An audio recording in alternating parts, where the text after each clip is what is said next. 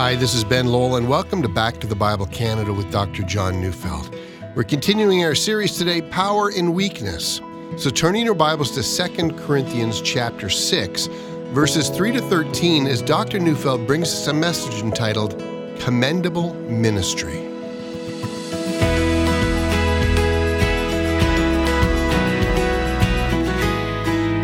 I think we've all heard it, people accusing Christians of hypocrisy. Sometimes I've heard this complaint when it comes to business dealings. Don't do business with someone who quotes Scripture constantly. I've heard that said because you never know when they're going to take advantage of you. And of course, sadly, that's sometimes true. But let me suggest to you another way in which Christians can discredit the gospel. It's when the local church is racked with controversy. I'm not saying we should quickly try to cover over any disagreements that we might have. I don't think that's healthy. Instead of discreetly ignoring our difficulties, let me suggest that we deal with them in an honest and forthright and a biblical way. But here's another way in which the gospel is often discredited.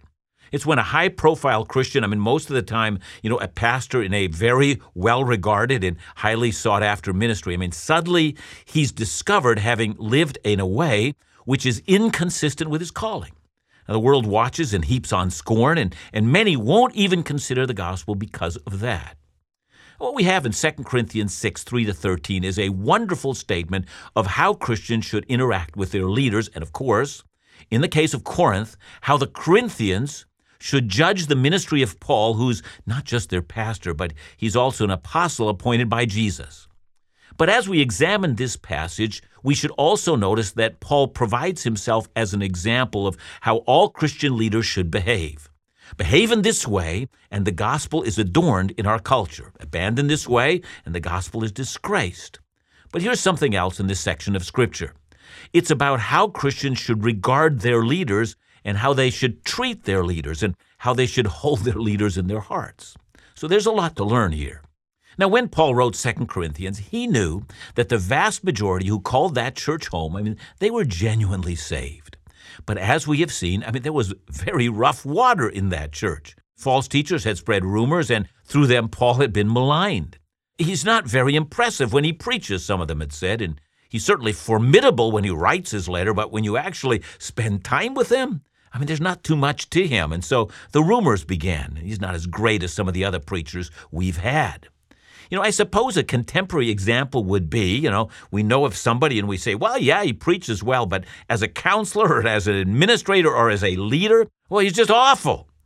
Well, now, as we read our passage, I want you to notice that, Paul is commending himself here. He's saying, if you're going to judge me, and clearly it seems that you're going to, make sure that you judge me well.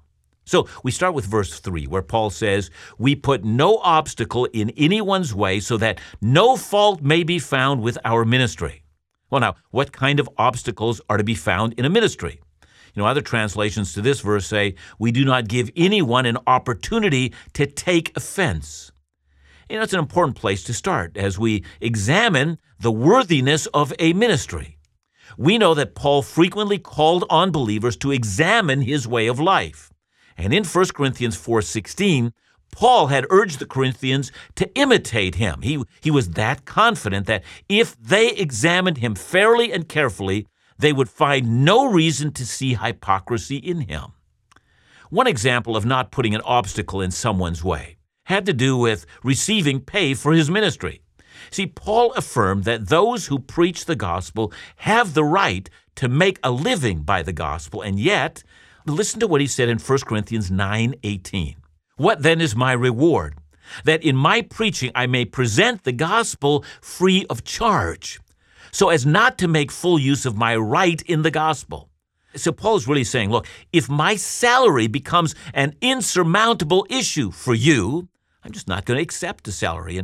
And that's how Paul lived. For him, it was always the gospel that took priority, not his paycheck. Now, in contrast to Paul, we do know that there are some in ministry today who are in ministry and who constantly put obstacles in front of other people's faith. We all know of pastors who are guilty of adultery, or some who are guilty of abusing others around them. Others love to exercise power over others, and still others have become so obsessed with money. They've built an entire ministry, a ministry that's made them fabulously wealthy. The watching world sees that hypocrisy. And a hypocrisy in the pulpit, that is, when people see that the minister of the word is inauthentic, well, it produces a genuine stumbling block. There are those who will never consider the gospel simply because the Christian leader has become a detriment to that same gospel. See, Paul's determination was never to put an obstacle in anyone's way. And when he says that no fault may be found in our ministry, he doesn't mean that he's been sinless. Every minister has sins. But Paul is saying that there's nothing that can be found in him that would disqualify him from effective gospel ministry. It's wonderful when a minister doesn't have skeletons in his closet. It doesn't mean he's not criticized. I mean, that always happens. We've seen that Paul himself had plenty of criticism. That's not the issue. He is saying that his ministry is not a stumbling block to anyone who seeks Christ. But then, having said that, Paul now moves from the negative to the positive. Look at the first half of verse 4. But as servants of God, we commend ourselves in every way. That's not an arrogant statement. When Paul wrote 1 Timothy 2 and when he wrote Titus chapter 1, he gave the marks or the attributes required, of elders who are the pastors of the church. Paul understands what Christ requires of all his ministers, and so he knows what faithfulness looks like. Now, as we move from his opening statement, we now come to verses 4 to 10, and Paul then gives examples of what faithfulness looks like. First, in verses 4 to 5, he's going to speak about his sufferings, or what the great preacher John Chrysostom called Paul's blizzard of troubles.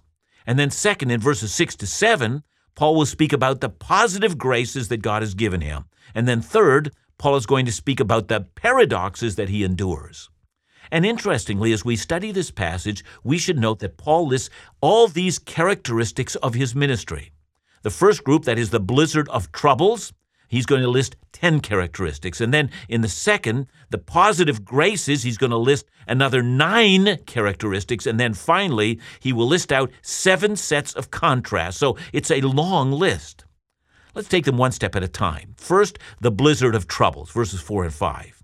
He says, but as servants of God, we commend ourselves in every way by great endurance, inflictions, hardships, calamities, beatings, imprisonments, riots, labors, sleepless nights, hunger.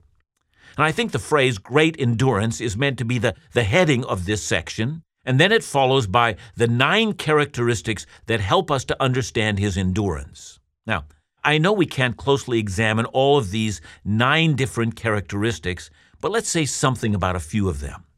Notice that Paul begins with the word afflictions. Now, it's the same word that he used all the way back in chapter 1, verse 8. And there he said, we don't want you to be unaware of the afflictions. So that's our word, the afflictions we experienced in Asia. And you'll remember that when Paul spoke about those afflictions, he said, we despaired of life itself. That is, when Paul mentions his afflictions, he's speaking about those things that were greater than he thought he had the strength to bear. And yet he didn't run away. And then he used the word hardship. It's another general term. It's only used 4 times in the New Testament. It is a general word for anything that causes difficulty.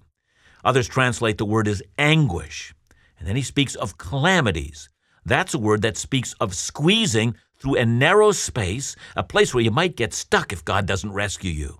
And then the next 6 words, the beatings, the imprisonments, so forth, well, they're examples of what Paul went through in his experience. Now, at this point, I think it's right to ask, since this entire list in verses 4 through 10, it's supposed to be a list of the characteristics of a faithful minister. And so it's right to ask now, is this suffering part, this whirlwind of storm that Paul is talking about, is this a characteristic of all faithful ministers? And I remember once teaching the book of 2 Timothy. I was teaching it to a group of underground church pastors in North Africa. Some of them didn't know if they would be beaten or killed when they got home. Their situation is very different, for instance, from the one Charles Spurgeon enjoyed in London when the local newspapers were clamoring to publish his sermons because most of London wanted to read what the great preacher had to say. So there's the contrast, isn't it? I mean, in some places, preachers are put to death, and in other places, they're lauded and applauded. What do we make of that? And yet, I think it's right for us to remember that even Spurgeon was so maligned in what had been called the downgrade controversy that after he died, his widow claimed that the pressure of that controversy led to his early death.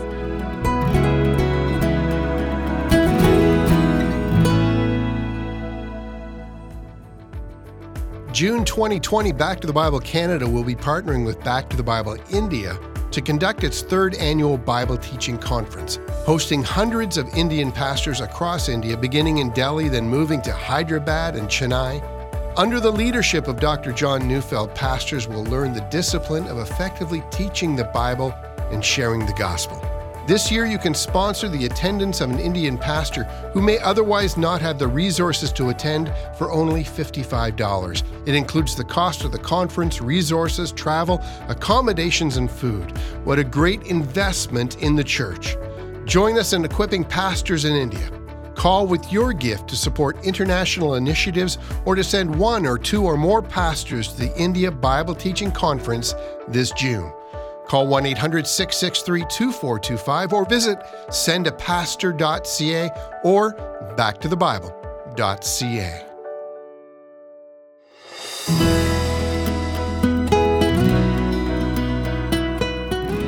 When I was in seminary, no professor told me about the suffering that being a faithful pastor actually required. I suspect that many of them didn't know, but I do wish that somebody had taught me because I think I needed to know. It is appointed unto faithful ministers of the gospel that they join with Jesus in drinking his cup of sufferings. Athanasius, the great defender of the faith, was banished from the empire. John Chrysostom was so persecuted by Queen Eudoxia, who had taken such a great dislike to the preacher that she eventually removed him from his pulpit and ministry, and then Roman soldiers walked him at such a pace day after day that he simply died. John Wycliffe was so hated by the Romanist church, after his death, they dug up his bones and had them burned. John Huss of Bohemia was burned at the stake, again by the Romanist church. Martin Luther was declared a non-citizen of Europe so that anyone who killed him would be free from criminal prosecution. Jonathan Edwards, the great American pastor, after he had preached through the greatest revival in North American history, was thrown out of his pulpit by false accusations. And Charles Haddon Spurgeon, who in the midst of controversy found that his own loving brother actually turned against him. Yeah, it's true. That for some the persecution is much greater than others. Some are killed while others simply suffer under the slander of the accuser. But hear this, if a Christian pastor is faithful, Satan will work to make his life miserable. And here's also another truth about this matter. Faithful servants like the Apostle Paul don't run away, even when they want to. It's a mark of gospel faithfulness that faithful ministers remain faithful in the storm. Now, moving from his sufferings, Paul next gives a listing of these positive graces that attend his ministry. So I think this next section is so valuable because, persecution alone does not mark a faithful servant of God. Some, as we know, claim persecution while they've been unfaithful. I know of one such case where a pastor had been found guilty of multiple charges of committing adultery and then claimed that he was mistreated in the process. Boo-hoo, that's my response. It is important that no minister of the gospel define his faithfulness by only listing his hardships. Hardship by itself is no definitive mark of faithfulness. So let's now listen to the 9 positive graces that Paul describes. I'm reading 2 Corinthians 6, verses 6 to 7. By purity, knowledge, patience, kindness, the Holy Spirit, genuine love, by truthful speech and the power of God, with the weapons of righteousness for the right hand and for the left. Again, we have too many characteristics to examine each one of them in one teaching, but I do notice that just like the former passage, this one also has a listing of virtues, and you can actually group them into 3 groups of 3. That is, purity, knowledge, and Patience formed the first group. Kindness, the Holy Spirit, genuine love, that's the second group. And then truthful speech, the power of God, and then the weapons of righteousness, that's the third group. And what's also interesting to me is that in the middle of these virtues, there is one which, if you think about it, it's really not a virtue at all. It's a person. It's the person of the Holy Spirit.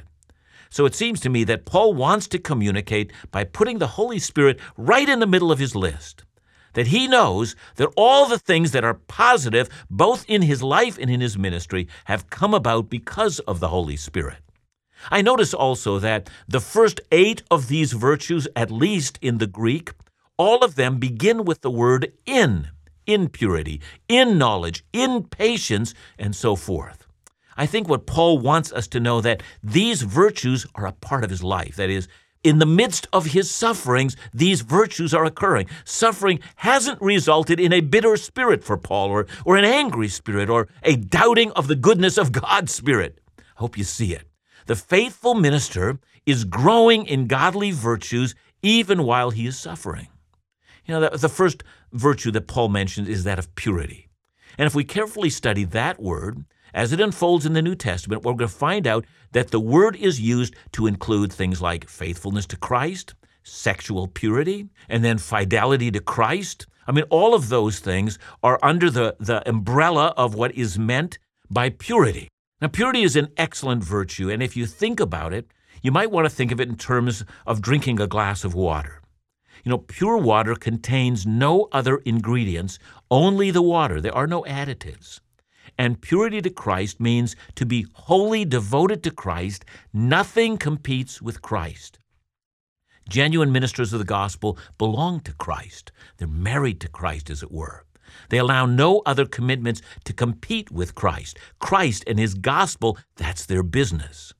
Don't you see, this is the problem when ministers of the gospel become sidetracked by their fascination with something that the world offers them. A pure devotion to Christ forbids that kind of fascination. Christ and Christ alone is always foremost in their thinking. Now notice, after describing purity, Paul now moves to the next virtue, and this one, knowledge. All ministers of the gospel should be known for their knowledge. As an apostle, Paul received his knowledge from a direct revelation from Jesus. But after Paul, no minister of the gospel can claim that. Instead, all ministers after the apostles gained their knowledge by a thorough and rigorous study of the writings of the apostles and the prophets. And I'm often alarmed when I hear of the small amount of time that some ministers actually spend in the text of Scripture. All ministers of the gospel are compelled not only to read their Bible through often, but also to know something, as much as they can, of the original languages, to be familiar with the context of any text, to outline Bible books, to know the historic background of a text, and then out of that, to patiently and lovingly apply that text, rightly understood, to the lives of their hearers. And it's this kind of knowledge, it's a freedom that's afforded to full-time pastors who become deeply immersed in the knowledge of the gospel through their study of Scripture. So there we have it. We have purity, knowledge, and then Paul adds genuine love, which I think he means both for God and for the people they serve. And then at the last of the list, Paul says, with spiritual weapons for the fight that lies ahead, as they battle for the truth of the gospel. Now then, having described both a blizzard of his troubles and the positive graces that have been given to him by the Holy Spirit, the next section seems to follow logically. It's a section that describes the contrast that Paul is experiencing. So let's read 2 Corinthians 6, verses 8 to 10. Through honor and dishonor, through slander and praise, we are treated as impostors and yet are true, as unknown and yet well known, as dying and behold we live, as punished and yet not killed, as sorrowful yet always rejoicing, as poor yet making many rich, as having nothing yet possessing everything. I love it when Paul says, as poor yet making many rich. In our world, there are rich people who surround themselves with people who are constantly looking for spin-offs. Maybe they're looking for a handout or perhaps for a job or even a business opportunity or advice in how to make money. See, you can make a lot of money if you hang around rich people. That's a fact. But ministers of God have nothing of financial value to offer, and yet the richness they impart, it's far greater. I, for my part, will never forget the dying words of a dear saint. She said to me, "Thanks for bringing my daughter to Christ." And she looked deeply content and satisfied. Godly ministers bring godly benefit everywhere. And that's the seeming paradox of faithful ministry. It's going to cost you more than you can know, and yet the rewards are greater than any other profession can give. Now, having described faithful ministry, Paul now beautifully summarizes in chapter 6, verses 11 to 13. "We have spoken freely to you, Corinthians. Our heart is wide open. You are not restricted by us, but you are restricted in your own affections. In return, I speak as to children. Widen your hearts also." See, in the end, all faithful ministers widen their hearts to deeply love their people. And all faithful Christians who are being ministered to by their pastors widen their hearts to their pastors.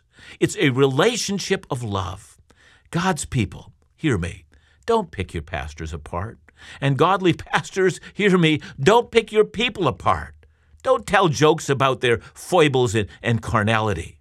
In my years of ministry, let me share with you, I've seen more criticism than I thought possible. But I am overwhelmed that far greater than the criticism, I have experienced more love than I thought existed in this world. But this is how God's people should feel about their pastor, and it's how God's pastors should feel about the people. They should say, "We would lay down our lives for one another."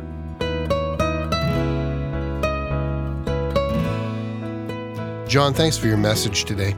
It made me wonder, though, in our day and age today, what do you think would be the primary commendable thing of a faithful Christian? Ben, as you ask the question, my mind is taken up in Daniel. And of course, Daniel, there are people that were looking for all kinds of charges against him. And in the end, they could find nothing except as it relates to his commitment to his God. And I would say the same should be true of every single faithful Christian.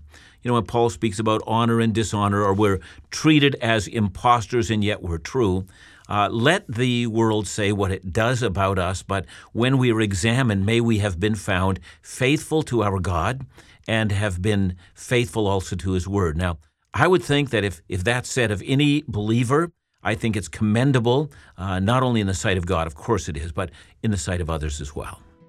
Thanks so much, John. And join us again tomorrow as we continue our series in 2 Corinthians, Power in Weakness, right here on Back to the Bible Canada, where we teach the Bible.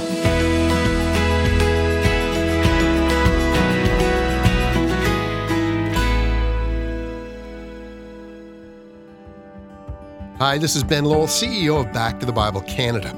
I wanted to share with you how blessed and encouraged we are that God is continuing to use this ministry to impact the spiritual lives of so many through faithful Bible teaching. Recently, we received these words of encouragement. "Thank you for the great role you play in the lives of Christians around the world." Shauna wrote, "Your work has enriched the lives of countless people." And finally, "May God continue to grow His army and kingdom through your work."